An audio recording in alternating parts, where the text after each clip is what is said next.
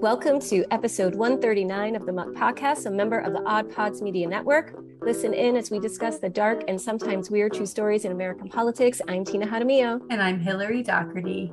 Hillary. We're back on Zoom again because Zoom loves us so much. Look, I get to look at you like this. It's wonderful. I wish that I could sing, but I can't. Oh, Tina, what happened? What happened, Tina? What happened? Well, what happened was I got the Rona. The Rona got me. Rona.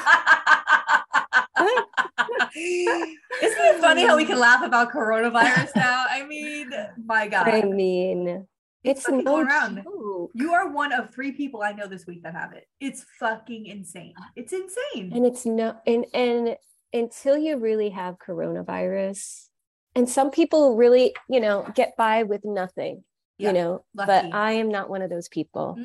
I wasn't either. I don't know if it's because you and I both been boosted recently, I believe. And I think I got the strain of like whatever that shit didn't cover. And you had different symptoms than I have. Like you have some of the same, but some different. So I don't know. I'm still thankful for my vaccine booster though, because like, if I didn't have that, like what? Because it's like the flu, like when you get your stupid flu shot, you end up with the strain sometimes that the flu shot isn't covering that year, right. But it still gives you some protection. But like literally 2 days ago, Tina was leaving me voice messages and it was like, I was like, ET phone home, honey. We're in trouble. We are in trouble. Know. I mean, and then yesterday you sounded good, and I was like, all right, I think we can. I feel like I still sound a little, nasally. Maybe, but your throat everything sounds so much better. Oh God, there goes coronavirus. Oh my God, the Rona. Rona. Here we are. So this week, Saturday today, we planned on recording 2 episodes. So recording 2 on Zoom, which everybody listening knows I fucking hate it. I hate recording on Zoom because it's not the microphone quality that I love to edit. Like the whole time I'm going to edit this, I'm going to be like, oh God. But I know it sounded pretty good last time when I had coronavirus. So I think it's going to be fine. And I think, it is what it is. We'll, make it work. We're going to make it work. Listen. Yeah, we're putting out content in the time of Rona again, and that's what we're trying to do. We're here. So. We're sacrificing everything for you, motherfuckers.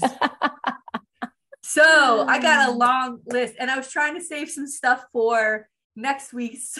We'll record in a few minutes, but I got one thing, like political thing that was on my list, and that is the environmental water crisis. Oh, that was happening. On my for next. Is that from Mississippi? But go ahead, let's talk about it. It's crazy. Oh my God. Well, the fact that people can't cook, they can't clean, they Flush can't toilets. take baths. Like the water is brown coming out. I mean, and people want to say like there's no such thing as climate change, there's no such thing as these issues, and here we are in a Southern-run Republican state with leaders that don't believe in this garbage. And these Jackson residents, like, they had to tell them, you have to shower with your mouth closed. So you don't get dysentery. Well, right? Or whatever other thing that you can get. Like, what are these people supposed to do? And also it reminds me of what? This is not the first time this has happened now, right? Flint, Michigan. Flint. Since 2014, we are approaching a 10-year anniversary. Where they still do not have clean drinking water. They still have a water problem there for almost 10 years. But the same thing, I remember watching a 2020 or one of those news programs where they go to Flint, Michigan, and this woman was like, you have to take a shower with your mouth closed because here's what happens. And she showed pictures. Her skin was just like covered in these fucking gross, like some shit that had whatever, when it got into her mouth, it caused like this disgusting skin rash or something. Well, this is a problem. This is what happens when the flooding, and they try to kick the can down the road of like, because they don't care about we don't need to replace the pipes. We don't we experience this here in our own Broward County with Fort Lauderdale.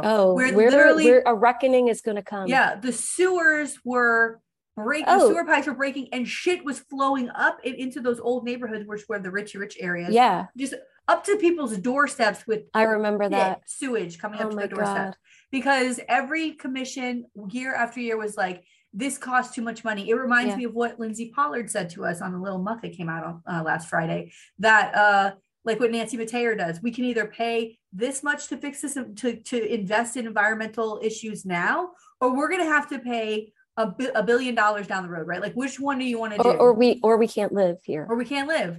You're waiting for a disaster to happen to fix it. It's going to be too late at that point. So it's a real shame. It's a shame. Yeah. I mean, I was out, so I wasn't not that I wasn't paying attention, but I wasn't paying attention. I was sleeping for days. So, but that, the whole Mississippi thing was just, and it impacts, Black and brown communities. Always. Again. It's awful. It's awful. And a lot of people are going to get sick from this. Yeah. And die. And it's really fucked up. It's awful. It's awful. They don't put people first. And that's what happens when you don't put people first. And people living in Mississippi have to, again, think about who you're voting for. Like, someone's screaming about abortion. Meanwhile, babies and children are bathing in dirty water. Yeah. So let's talk a little bit about a couple of things that really made me crazy this week. The first one was one of the people that DeSantis put on the school board has domestic abuse background. And so it came out this week that I'm going to find his name really quick because I didn't write it down for some reason. This came out, and there's the girls got Ryan Relter, the writer, Reiter. I don't know how to pronounce that, writer, that he had a past with domestic violence and no experience whatsoever in education, right? Yeah. No, that's the best. It was all of he used to be the legislative aide for our good friend Chip LaMarca. And then he was just placed on boards and different things. That's all that he's done. And now they place him on the school board, and this thing comes out about him. And do you think DeSantis is going to come in and pull him from the board? Yeah, no, of course not. The other thing I found very interesting is that at a press conference this week, this is how I think this is an example of how fucked up our political system is that at a press conference this week, right at the end, Charlie Crist picked his running mate. Did you see this? Yeah. Okay. So I'm going to look up her name really quick, but she works she was the charge of the Miami-Dade school union, the public school, the teachers union. Yeah. And I guess years ago, there was a man who was a teacher and he was part of the union, and he had children were accusing him of assault and abuse, and sexual assault and abuse. And she wasn't on the union then, but she became the president right after they did the investigation. But she knew him for 10 years. He had these accusations, and the union would look into it and nothing would happen. And finally, the family services, whatever that is, the family CPS would look into it and nothing would ever come of it. And every year, another kid would be coming out saying something. So finally the teachers union looks into it. They're like, oh shit, there's all kinds of shit. They throw him out. He gets arrested. He goes to jail. And DeSantis says at the end of the press conference that she was a part of covering up this guy and his abuse. And then walks away from the microphone, and all the reporters are like, what, right? What do you, her name's Carla Hernandez Matz. And wait, but it's not true. No, I mean, listen, she became president. He was convicted in 2015. I think she became president in 2016, something like that. It was a year later, something like that. So she wasn't a part of it, but she was in the union, but she was also part of the union when he was being investigated. So I don't know. So he says he's part of the union. I mean, I'm a union member. You know what I mean? Yeah. Was she just a member because she was a paying union? Well, she then became president. So maybe she was maybe she's a higher up in the union. But so he says this thing, he drops this bomb and he walks away. So all the reporters are trying to ask him questions, and he doesn't, he loves the soundbite, right? So they start looking into it, and this is what they find is that she was part of this. So then the reporter, not part of it, but you know what I mean? She was there when this was happening. Yeah. Which, by the way, a lot of things happen with teachers who get accused of things that are, but this guy was guilty, granted. Yeah. But the Charlie Crist, the response from the Crist campaign when they asked them about it was, this is rich coming from a governor who's one of his best friends is Matt Gaetz. And I was like, okay, good point. But also, like, are we comparing who's closer to pedophiles? Like, what are we doing? What the fuck is going on in Florida? Like, this is the response that is so insane to me. It's so insane. Wow. I know. What a story, by the way. What a story. And oh my God. Also goes to show you how far the DeSantis campaign is going into looking into all of these people. Like, you can't, there's no such thing as squeaky clean, but like, if that's the closest they're going to get to dirt on her, then they really can't find anything. Right. I mean, this is like, she's an arm's length away from an investigation. It's not like it was her or her husband or something like that, you know? So it's very strange. He's something else. This DeSantis. My favorite thing that I saw, and I don't remember if it was in my COVID haze, but people making fun of his arms, where people are like, what's wrong with DeSantis? Because he keeps them straight like this. And like, and like they're just, and it was all these pictures of DeSantis like holding his arms weird, and it made me laugh. And I was like, he's like this inhuman. I think he's got like a Barbie body. You know how you could like pose them? Like, that's how he is. He's very much the arms are just like, he's just like very much like, he's such a fucking weirdo. He's such a weirdo. Also, it's kind of funny. I thought we should bring this up too, is that the press conference he had in Broward County, which we talked about on the podcast, where our good friend, the Vienna sausage finger, Chip Lamarck, is right next to him, like this, his little arms like this. It's so them. That has come out that all 20 of the people that were arrested that he references as like voter fraud were sent fucking cards, voter registration cards from the Secretary of State. Like, those things go through the voter. Yep. So it's like entrapment. You know, they don't even, that's like half the story. It's like, you sent them this. If you send me a card, I'm like, oh, I get to go vote. Like, why would anybody think that they weren't allowed to go vote? Yes. That's on the state. It's on the state. And then that means it's under the helm of our great leader. Yeah. So all these people, these 20 people were arrested for something that they were under the impression that they were allowed to do because you sent that to them. It's like sending somebody a driver's license and being like, oh, I can drive. You can't drive. Yeah. It's stupid. It's stupid. I heard that and I was like, it's ridiculous. This is ridiculous. It's ridiculous. It is. Anyway, so we had a little muck that came out on Friday, and I got to tell you, editing it, I was like so happy. I was so happy editing this podcast. It was so good. Lindsay is so wonderful. I'm sorry that we didn't have her on before, earlier. No, but I mean, what a brilliant political strategist, you know? Yeah, absolutely. I loved all her answers. Even like, I know Broward County is lucky.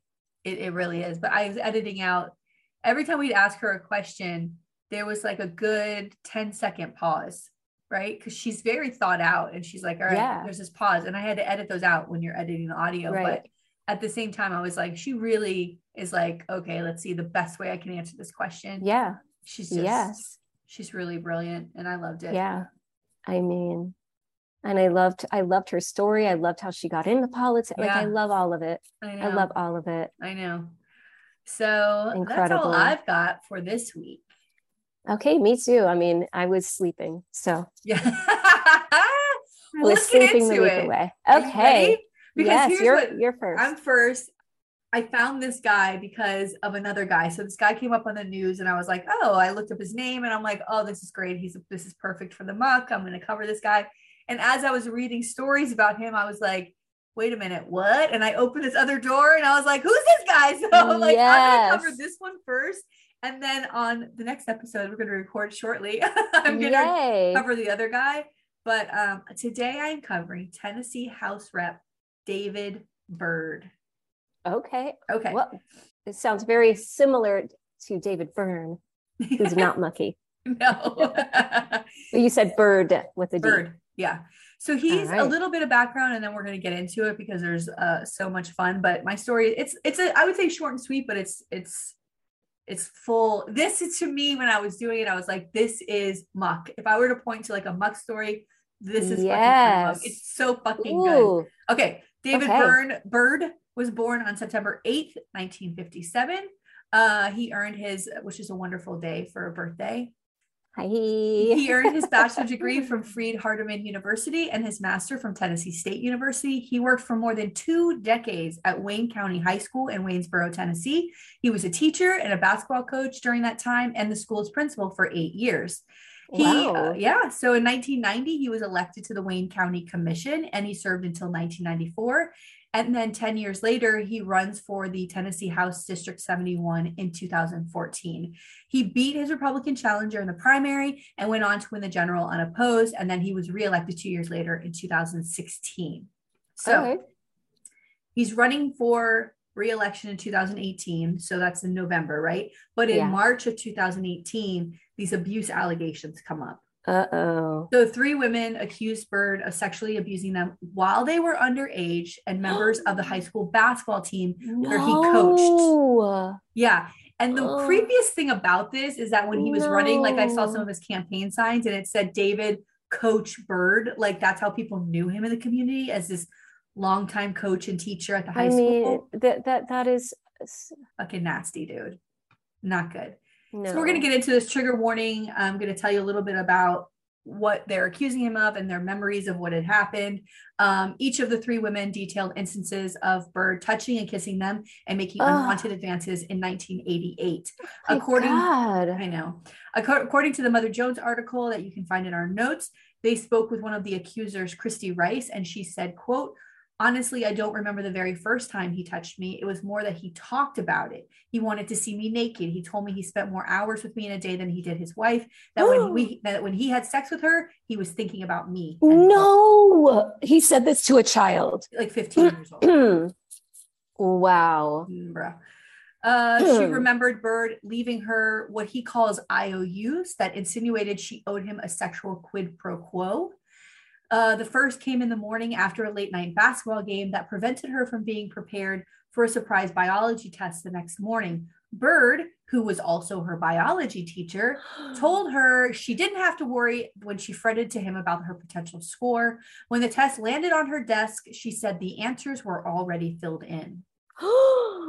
Shortly thereafter, she received the first IOU signed with his initials, DAB. For weeks, he teased her, saying she owed him, but he hadn't decided precisely what her payment would be. Eventually, he told her Rice was to disrobe in the girls' locker room after her teammates had gone home so he could accidentally walk in on her. Wow. The second, Rice said he told her, was for her to unbutton her shirt and lean in front of him, pressing her breasts together. Oh my God. She's a little girl, dude. The third was inscribed as a note in her yearbook. Fucking idiot. It reads, quote, "You are one of the hardest working players I have ever coached. You have finally got a personality that I think fits you to a T.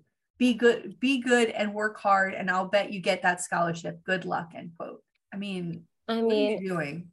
I mean, teachers and students ask me to sign yearbooks, and you're like, have a great summer. Yeah. It was so great having you as a student, but and he signed it, and then he signed it coach. Above the inscription, the number 3 is written, underlined 3 times. Rice says he told her it was for sex. Like that's the third time. That was the code. Her. So that's the code. Another woman that came forward was Robbie Kane. Her account was similar to Christy Rice. Kane told WSMV, which is one of these news stations there that did with these investigations, about an incident during the summer of 1986 when she was alone in a hotel swimming pool while on a trip with the basketball team, and Byrd tried to touch her genital area and encouraged her to touch his. But Kane tells Mother Jones the abuse she experienced goes far beyond what was published in that report. She recalls Byrd asking her for her ABC gum. Remember that acronym for already been chewed? ABC? Oh, remember that? No. Oh my God, I remember that when I was kid. In other words, he wanted her to transfer the gum from her mouth into his mouth. I remember that being a thing, but I don't remember it being called ABC. ABC. Later, he inscribed in her senior yearbook, quote, "To the girl who could not dribble and chew gum at the same time," end quote. Years later, long after she had graduated, she ran into him at a restaurant and he repeated the phrase to her, "The girl who could not dribble and chew gum at the same time." So he's like, remembering he's reliving. He's probably, you know what I'm saying? Ew. Go to YouTube for that. She adds that as a player, she struggled with pain in her ankles. On occasions, when the pain was overwhelming, Byrd would carry her into the basement of the high school where he would instruct her to take off her pants and get into the hot tub. He told her to ease her ankle pain. Kane, in searing detail, also recalls that particular night reported by WSMV at the Sheraton Hotel in downtown Nashville as, quote, "I'll never forget it in my life," end quote. The girls' basketball team was staying there, and she went with her teammates for a swim in the pool. She says Byrd joined them. Ew, like, what are you doing? Leave them alone. But one by one, the other girls left the pool until it was just her alone with the coach. She said, quote, "The next thing I know, he's got me over on the side of the pool and he's telling me he wants me to reach down and touch him between his legs because he wants me to feel how I make him feel. He kept telling me how it's throbbing." I was like, no, no, no. I just remember screaming no and getting out of that pool, end quote. Oh my God. There's another thing here that's just so bizarre to me. It's more about power and like trying to take advantage of these girls. Like, he's obviously a major fucking creep, but also like, as a creep, do you not understand that like she's a young girl who thinks other young boys are cute, right? Like, she's attracted to other teenagers. You old, you're a grown man. You're like her dad's age. Like, she doesn't want anything to fucking do with this. Yeah, and at 15, like someone who's like 30 is super old. Like, you know what I mean? Like, absolutely. They don't realize that it's not old, and it is old to them, and it should be old and gross to them. Of course, this is not normal, right? So Byrd did not initially, when these charges or these accusations come out, he did not initially refute the allegations and apologize to one of the women, but later issued a statement denying the accusations and, quote, questioning the motives of his accusers. So gaslighting these women, like, why are you coming out all these years later? You know, whatever. But this was also 2018, the height of like Me Too started. Right. Remember? So like now it's like we're going to start talking about it. In the 80s, like this shit still was, you know what I mean? Absolutely. Like, you didn't talk about this stuff. I don't know if I told this story on the podcast before or not about a teacher in middle school. And he wasn't my teacher. He was a new young, you know, everyone thought he was cute, and I cannot remember his name for the life of me, and maybe it'll come back to me because he wasn't my teacher, right? But I remember in the morning a friend of mine was like, "Let's go see Mr. So-and-so," and he was drawing, he like was doodling, and he doodled this picture and put a necklace on like he was like drawing a picture of her. I don't remember. I mean, I was like in 7th grade. I was like 11 or 12. And then he talked about pearl necklace. Like, I'm going to give you a pearl necklace. And I didn't know. And she was like, and I didn't know what it meant. And then later she told me what that meant. And I was like, so grossed out. This was the science teacher. And then he came, I remember he came with us on our like, Disney trip. Oh my God. And like all the girls were sitting around him. Of course. And I thought that he was like weird, but like he knew what he was doing. Of course. And then now I wonder, is he still like teaching? Is he like, you know, 60? Maybe he retired to, like, how long did he teach? Did he stay in teaching? Like, where is this guy? And I don't even remember his name. So how many of those people are out there? Yeah, a lot. You know?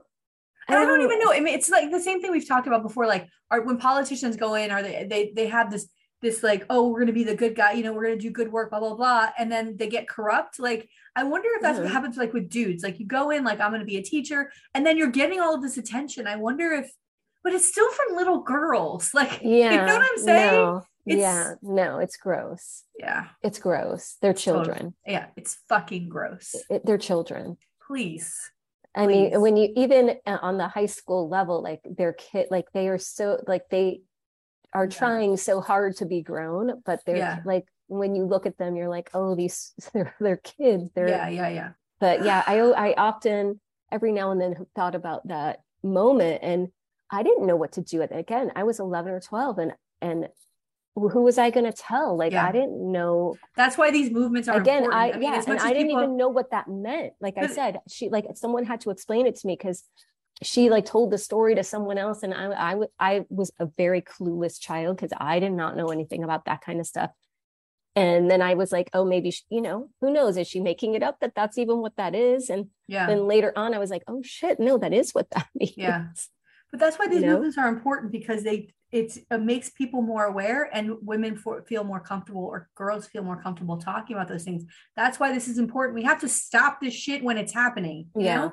But at that time, this is what women and girls lived with. This is what our world was. Nobody ever did that. We just went, well, there's another fucking creep in my life. Like that's right. And then think about the movies that were popular. Like I recently watched, like Breakfast Club again. And, there's things in there that are, really inappropriate happening to the girls in there. And then like 16 Candles, which was a favorite movie. And it's a rape that happens. Yeah.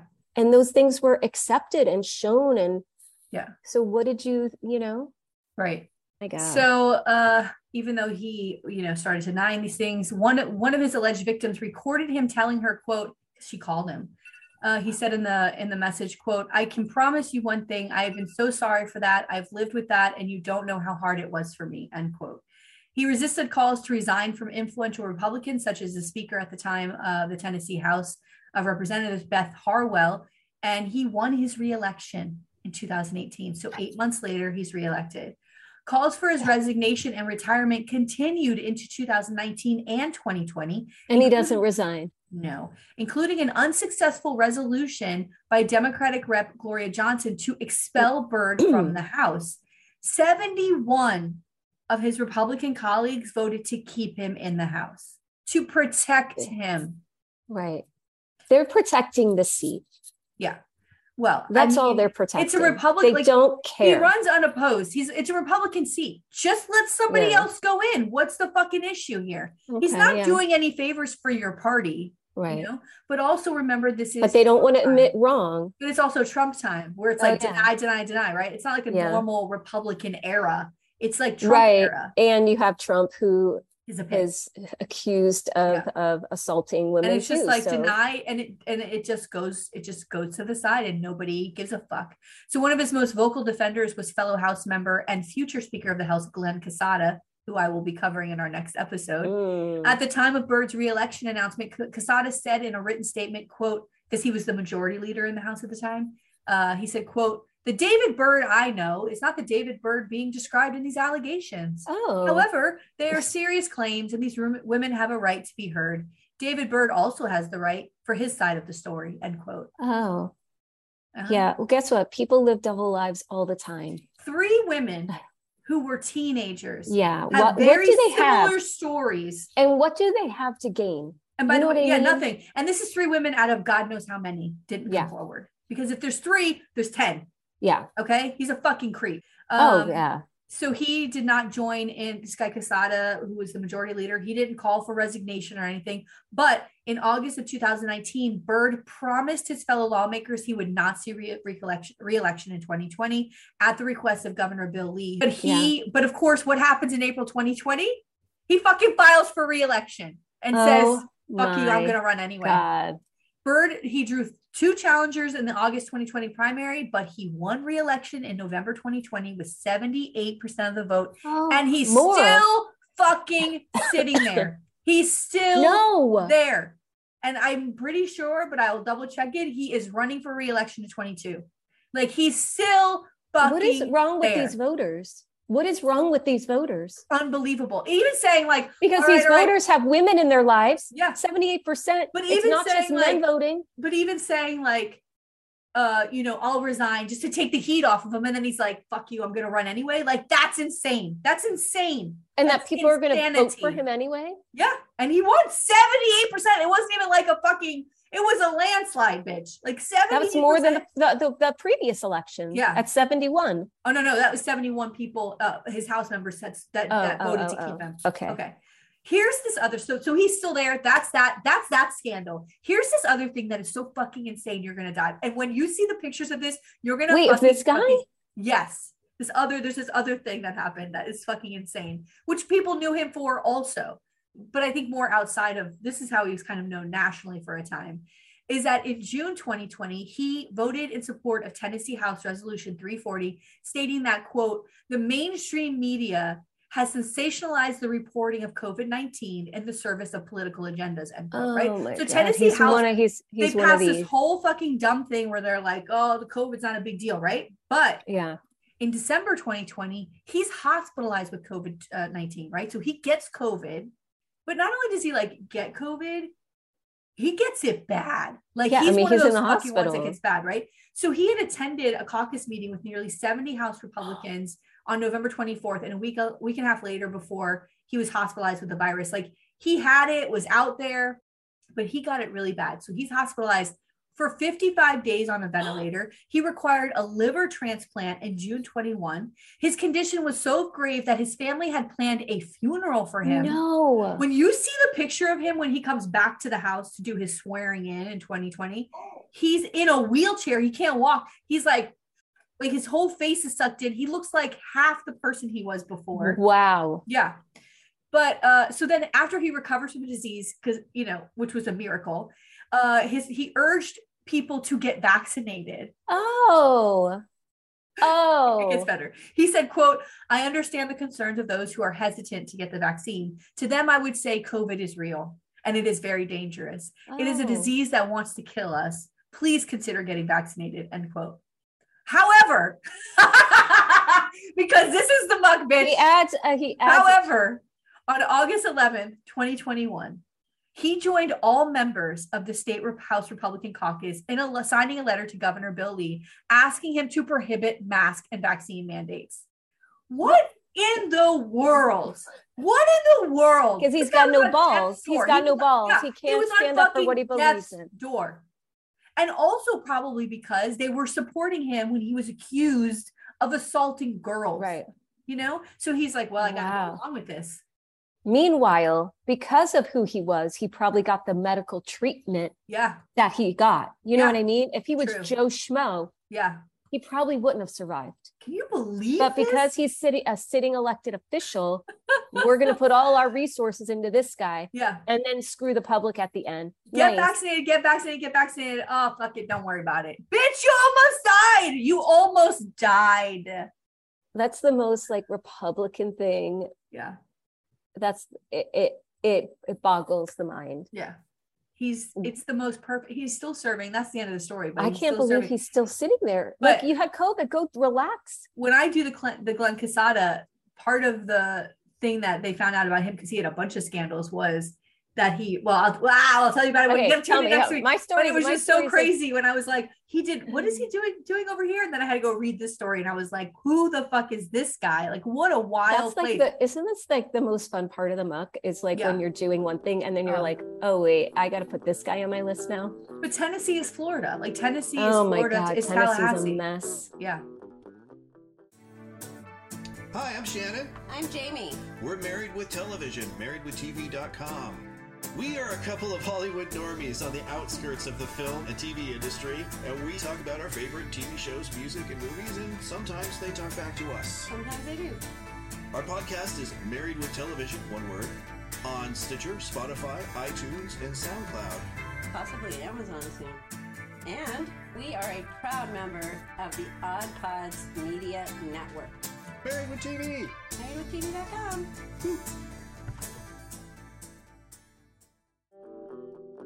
All right. So are you ready? I am so ready. Let's do it. All right.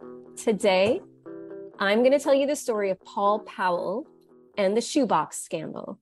Ooh. Okay. Ooh. It's just a little kind of fun story. It's super short. Just because, I got the Rona. I got to do it Rona style. I got the Rona. It's like, I'm putting that down as a possible title. Okay. It's funny. All right. So prominent in Illinois politics since the 1930s, Paul Powell eventually became Illinois Secretary of State in 1964. But after his death in 1970, Powell's secrets are revealed. Ooh, so this was a fun little story. Nothing really happens to him because it's after he dies that everyone's like, what? Our story takes place in Illinois and then a tiny part of it in Minnesota. So Democrat Paul Powell started off in politics as mayor of Vienna. He served 6 years on the school board. He was elected to the Illinois House of Reps in 1934. He served as Speaker of the Illinois House on 2 separate occasions from 1949 to 1951, and again from 1959 to 1963. And then in 1965, he becomes Secretary of State of Illinois. So he just moves up that political ladder. And according to a Time magazine article from the time, Powell was this folksy type of guy, and he would give, he was the guy that would give speeches that were full of anecdotes and stories. And he was basically described like the baby kissing politician at the county fair. Like he's that guy. Everybody loves him. And he had a way of getting everyone to like him and to support him and to give money. And, that was him. One friend from his childhood had this to say, Paul was just a big old country boy. He could shake you down and make you like him. And he had a tiny little scandal during his political reign that had to do with racehorses. And basically, a grand jury investigation ends up going nowhere. He doesn't get in trouble, but he was accused of buying stock in a harness racing company. And that's like the horse racing where like the little carts behind it or whatever. But he was also fighting for the corporation, like legislative levels. So they're like, you're fighting for this to happen and pass, but you also own stock in the company. Like, doesn't look good. But basically, nothing happens. And when it was over, he said, it wound up with the grand jurors wanting to know from me where they could buy racetrack stock. So he's like, nothing happened. Like, like he's kind of smug about it, whatever. Yeah. And the most famous quote attributed to Powell goes, quote, "There's one thing worse than a defeated politician, and that's a broke one." Ooh. And Powell, as we'll see, he didn't want to be either of those. So, I mean, he's like successful. And again, it's not till after his death that things start to surface. So according to Ron Grossman's article for the Chicago Tribune, after Powell dies, then Chicago Mayor Richard Daley stated that Powell would be, quote, recognized as a major figure in the history of the state, because again, he for so long. And the chairman of, even though Powell was a Democrat, the chairman of the Illinois Republican Party noted his lengthy tenure in office was evidence of the warmth people felt for him. And Grossman also reported that Harry Truman was an honorary pallbearer for him. So like, holy cow, he was like very well known. Yeah. All right. So he died in 1970. And when he died in Minnesota. So even though he's like this Chicago politician, he was there because he was being treated at the Mayo Clinic for some illness, and he ends up having a heart attack and dying. Oh gosh, yeah. And when John Rendleman, who is his friend and the executor of his will, goes to his hotel suite. So Powell had a hotel, like he lived in a hotel suite, like he had a hotel suite. That's kind of where he lived in Springfield, Illinois. God, I'm dying. He goes there after the funeral. Yes. And he finds what's described as, quote, a closet full of money. There were shoeboxes, briefcases, all sorts of containers that were filled with $100 bills, more. And it took 3 tellers over 4 hours to count, and it amounted to over $800,000. Holy shit. Imagine like you walk in, and Rendleman said at the time, quote, "I almost fainted when I got into the clothes closet in Powell's rooms at the St. Nick and found the money. It was in all denominations, but mostly in $100 bills. And there were some $1,000 bills." Like, just wow. I would have been like, oh, I'm just going to clean this up. Take a couple shoeboxes and dip. Oh my God. The thing is, as a politician, Powell earned $30,000 a year. Boy. And when he died, according to that Time magazine article, he left an estate that was worth more than $2 million. So there was the $800,000 from the closet. They found another $50,000 in his office. Then he had stocks in like these 7 Illinois racetracks.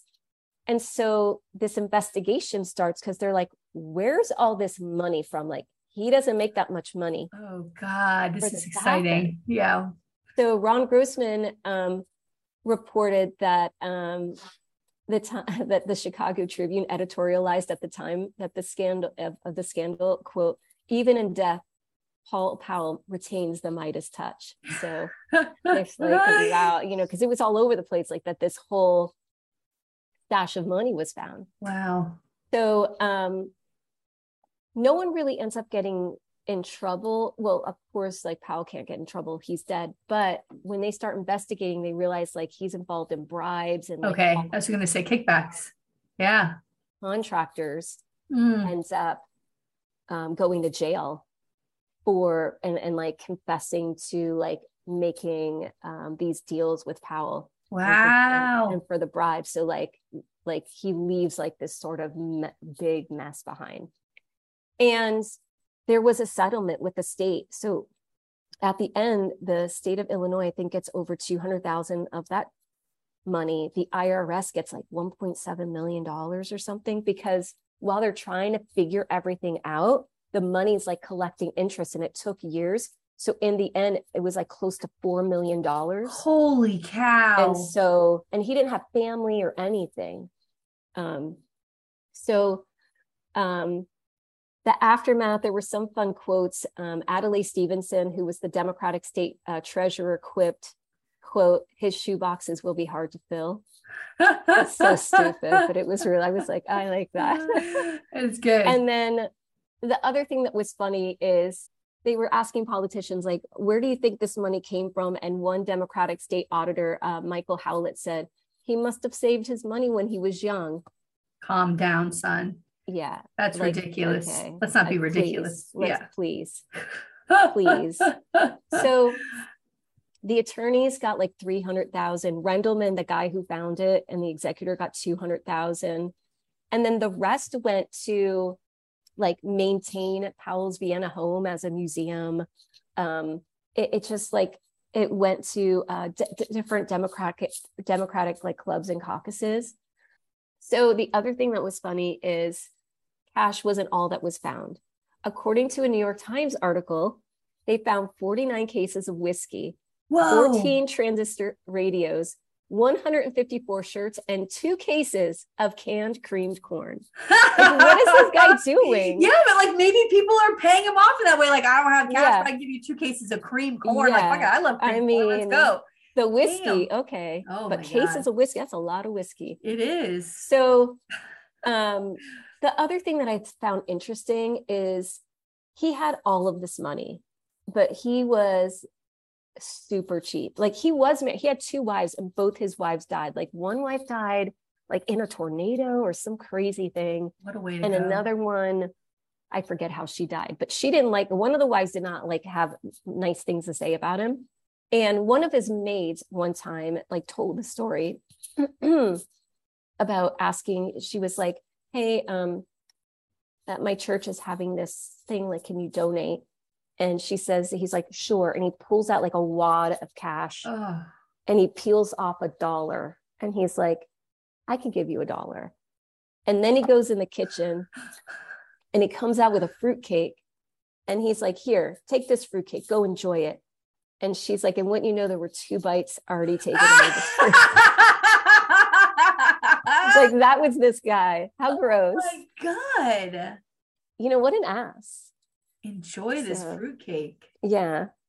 Oh my God. And then like, imagine like you have all this money stashed and you just peel $1 off and like, and you're there with that money. It's also, does the church need someone to give them more money? Fuck off. I know, but here's your maid asking you. No, he's a dick, obviously. So that's the story. God. It's a little short and sweet, but I loved it. Very good, Tina. Oh my God, this guy. I know. I coughed through it, but I'll edit it out. Please. Who cares? So excited. I'm so glad we were able to do this and that you're feeling up to doing it. Yes. Coronavirus can be the end of me. I can't my God. Stand it. I'm over it. Hopefully we'll be done for a while. I hope so. Till the next boosters. Your husband's the only one in your house who hasn't gotten the Rona, right?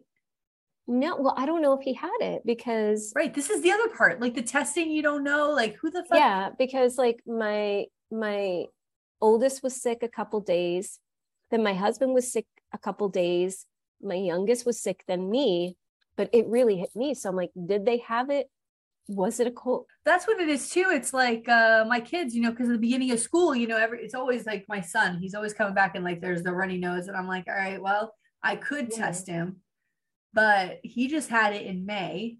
And you know what I mean? So I was like, my kids had it in May too. So 2 days later, they're fine. Like they're both, but it's always the beginning of the school year. But now it's like that we have this Kona to contend with like, is it Corona? Is it not? But I feel like it feels different than a regular sickness. Yeah. It's just exhausting. It wears you out. We were talking about that before we were recording, that I think that low grade fever just wears you out the whole time. Like it's just, and then I had a very, very bad cough, like the cough where I felt like I was going to choke to death. It was really bad. Yeah. Oh God. I know, but you know what? We'll get through it. And I really appreciate you recording too, so I can go to the Keys this weekend. Oh my God. I'm so excited. Excited for you. I haven't been down there in a long time, so I'm excited. I haven't either. I used to love to go. I used to go down a lot, actually. I've only been like twice, I think, but I love it. It's fun. Yeah. Are you going all the way to Key West, or are you going to go to like? Yeah, Key West, and then I really want to see the sunset at Mallory Square because that's always fun too. Yeah. So try to get over there and see that, but it'll be fun. Yes. And there's the Hemingway house, of course. Nerdy me, all the cats. Oh yeah, love that. Love the cats. So good. So much fun. So many weirdos and locals that are weird. Yeah. And I love going to, we used to go to some of the smaller keys a lot too. Yeah. And, there's lots of beautiful those places are, if you don't want to do like the long drive all the way down to the keys, you can, there's always the smaller keys to go to and listen to music. It's the best. I already have my playlist. I found Spotify has been putting together some pretty amazing playlists, and there's one indie rock drive time, like this whole like 3 hours, and I was like, I'm ready. I'm so there for that. So I'm excited. It'll be fun. I think that's going to be amazing. Yeah. Fun times. All right. Well, I'll see you for the next. Yeah. I'm going to change my shirt so it looks like it's 2 separate episodes. Yeah. So I'm not, because I'm lazy and I am gross. You got the Rona. Yeah, I got the Rona. So my Rona shirt. I haven't heard somebody say Rona in so long that I'm dying. It's so good. All right. God. Well, I will see you in a few minutes, and we'll see everybody else next week. Bye. If you want to see any photos or take a deeper dive into our stories, please go to our website, www.themuckpodcast.com. And be sure to follow us on Instagram and Facebook at The Muck Podcast and on our Twitter at Muck Podcast. To support The Muck Podcast, please visit our Patreon page. We have 3 levels of support with exclusive content: Muckraker, Policy Wonk, or Bleeding Heart. We can't do this without you.